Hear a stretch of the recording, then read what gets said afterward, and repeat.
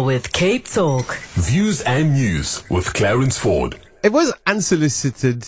Amy just said, I hate this ad. And I was like, but I love it, Amy. And we are talking about that pineapple ad. I do think they're pushing the envelope on sound. And in the process, I think they're giving us a sense of to what extent we can use sound to drive imagery. So I like it, and our business is sound ultimately. But let's go to Andy du Plessis, Food Forward South Africa MD, is on the line. Welcome, Andy. Great to chat with you. Our first such chat of 2024. Welcome. Hi, Clarence. Thank you very much for having us once again. It's an opportunity for us to celebrate the organization that you represent as managing director, and to thank you for that extraordinary, superhuman effort to bring food to the table of so many South Africans that don't have food. So let me start there. Thank you. How is it even possible for you to enable that quantum of intervention, 985,000 beneficiaries? Yeah, thank you, Clarence. We really appreciate that support and acknowledgement. So, obviously, South Africans are going through a very difficult time right now. And I think COVID and the pandemic and the effects of the pandemic highlighted that quite a bit. But even prior to 2020, we had a food security crisis in South Africa, not at the country level. We've got more than enough food to feed all our people, but certainly at a household level, huge amounts of food insecurity. It's that level of food insecurity that really catapulted Food Forward SA to set up a national infrastructure and to make sure that we are able to address the problem of not only food insecurity, but malnutrition in children and the starvation of children that is still happening in our country in spite of the fact that we have more than enough food. So, yes, we work through a network of 2,500 registered beneficiary organizations, and they collectively reach nearly 1 million people on a daily basis through their various programs. We support thousands of programs through those organizations that involve early childhood development programs, youth centers, programs for unemployed people, providing them with skills.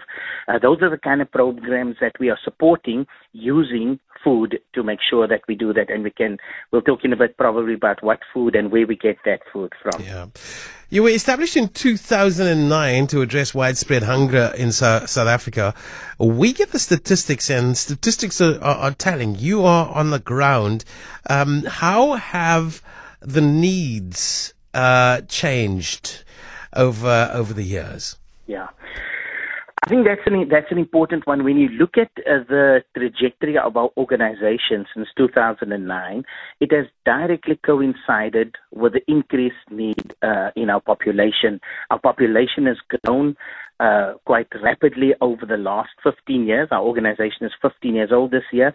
And at the same time, our economy has slumped several times over the 15 years, and unemployment has increased. Youth unemployment, scary factor right now, and we're working with organizations and partners to address that. So food insecurity has deepened. In 2018, Oxfam produced a food insecurity report for South Africa, and in the report they highlighted that at that time in 2018, 14 million people were food insecure, but a further 14 million were at risk of food insecurity. In other words, if the economy didn't change, if jobs weren't provided, if unemployment continued to grow rampantly, then that 14 million that were also at risk would fall in that food insecurity bracket. And what COVID did was COVID just aligned that whole group of people.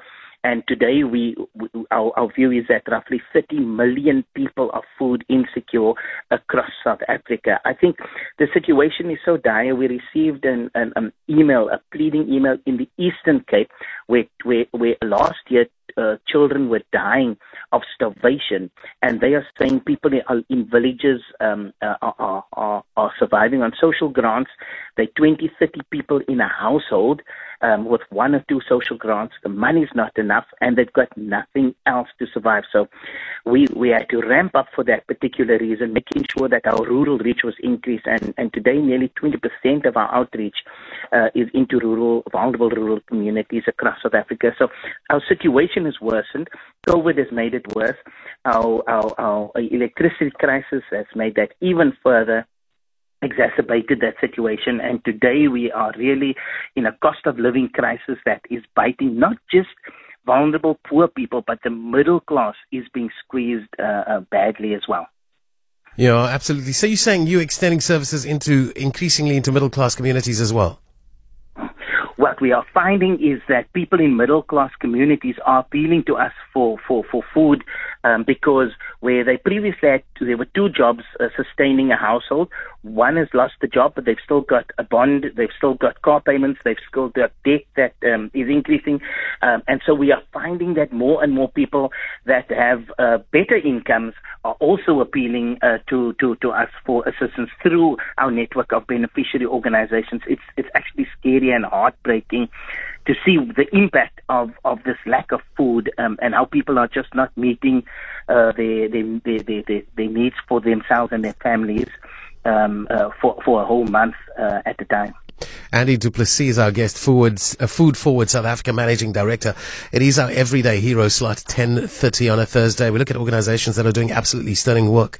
And despite the need growing exponentially by the sounds of things, you are saying there's a very simple solution. If you consistently said it, we need to think more about the food that we're wasting. We're wasting too much food in this particular country, and indeed the world, food that can be used to alleviate hunger.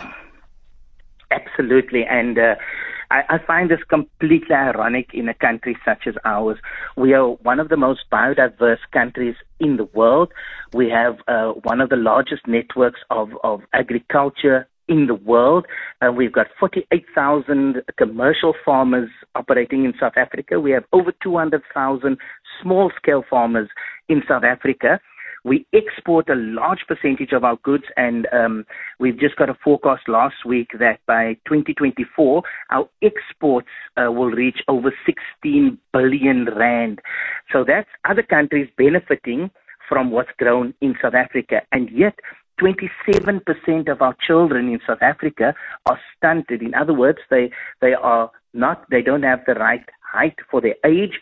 And because of that, they have developmental issues as well. And so they don't perform well in school because they don't get the proper access to nutrition. So all our good food is being exported. Meanwhile, 30% nearly of our children are malnourished.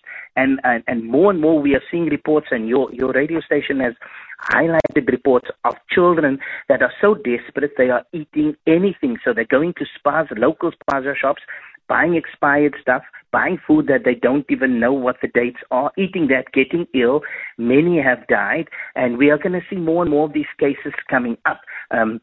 In the rural Eastern Cape, so many children have died there, and when we approach government to say, we want to help you, the health department there, we want to help you, please help us assess the needs amongst communities there, all they say to us, give us the food, and we will make sure they get fed. So, in South Africa, it's a contradiction. There is enough food. The food system, and many people are saying there needs to be transformation of the food system. Our view is the food system is quite complex. It's quite organized. Yes, it is vast, but the people management across the food system need to change. People are still... Sorry, Ewan. Now, I'm trying to understand the correlation between wasted food, where my question was at, and you're talking about 16 billion rand in foreign revenue achieved by our agricultural kind of sector. We know grain prices, maize prices are determined in New York. Are you saying there's that reform that is also necessary?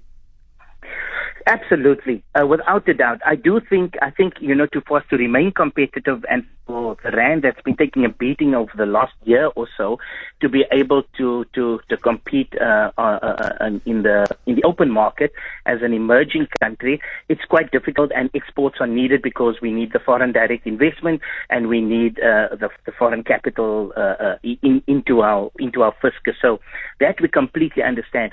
But let's take maize. You raised maize for an example. In the last 3 years, we've had a bumper crop of maize, and in fact this year will be even better than the previous 3 years. But the problem is Zimbabwe's also had a good crop of maize, so they're not going to import all the maize that they needed over the last few years because they can stick to themselves. That means we have a surplus of maize in our country, and what's happening is instead of that maize being donated, a lot of those producers are dumping that stock because they don't want to influence the formal economy where pricing is manipulated and prices are brought down. So those goods are being dumped. In manufacturers where they overproduce and the retailers are not purchasing enough because of whatever dynamics take place, supply chain dynamics. Those goods are being dumped at the moment not to influence prices. And we are saying we understand the supply chain dynamics. We understand that there are surpluses throughout the food value chain from farm to fork. And all we need to do is the people management across the food system.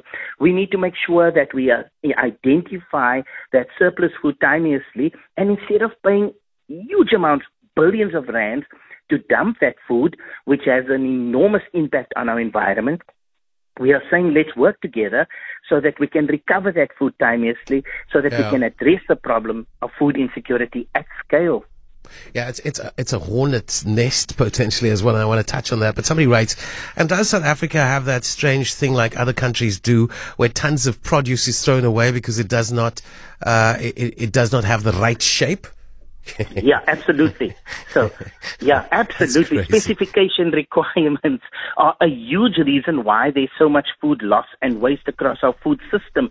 So 27% of our 10 million tons that's lost or wasted every year, 27% comes from on-farm food that's harvested but does not meet the specifications, and a further amount of money on the producers and the pack houses. So not only are they funny shape, but they've got maybe small blemishes on them, and because of that food is rejected in the sorting. So that's the issue. So food cannot be subject to free market principles on its own. That's what you're saying fundamentally, and some people will take issue with you, but I'm in complete agreement with you.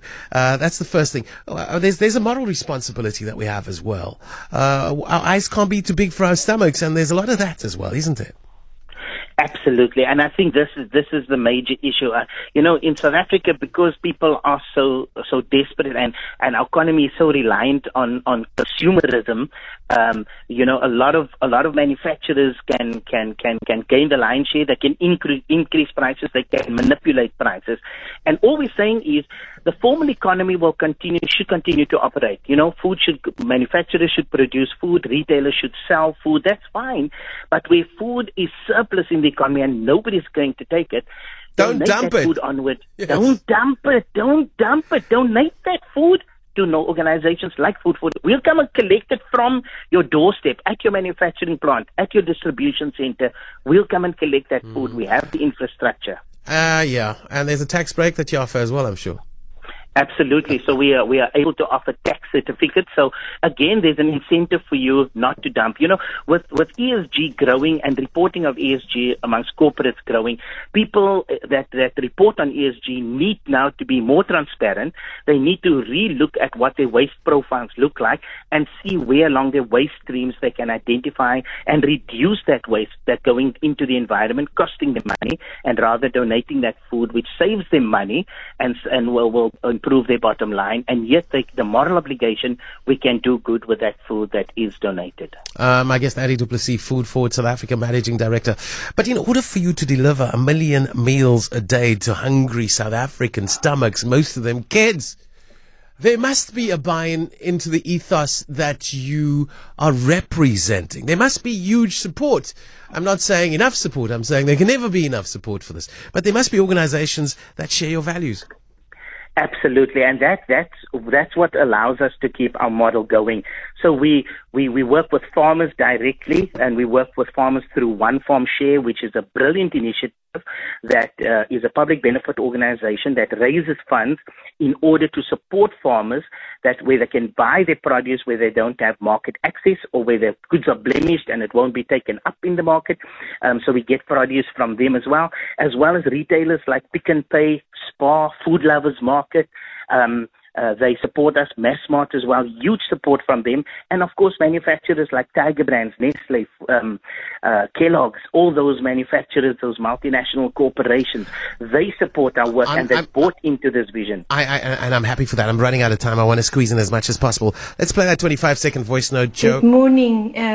I just listening to your program of dumping second grade fruit. I was so pleasantly surprised in Pick and Pay the other day, Rosemead Avenue, Claremont. The oranges are slightly blemished and being sold at much cheaper rates. I was very happy to buy a pocket of oranges with slight blemishes. Good for you. Maura, Claremont? Yeah, Andy, you want to comment on that? Absolutely, and we will encourage that. Woolworths does the same with some of their stock where end of day they put them at cheaper prices for some of the goods that are close to expiry. We encourage that because it will reduce waste in the long run.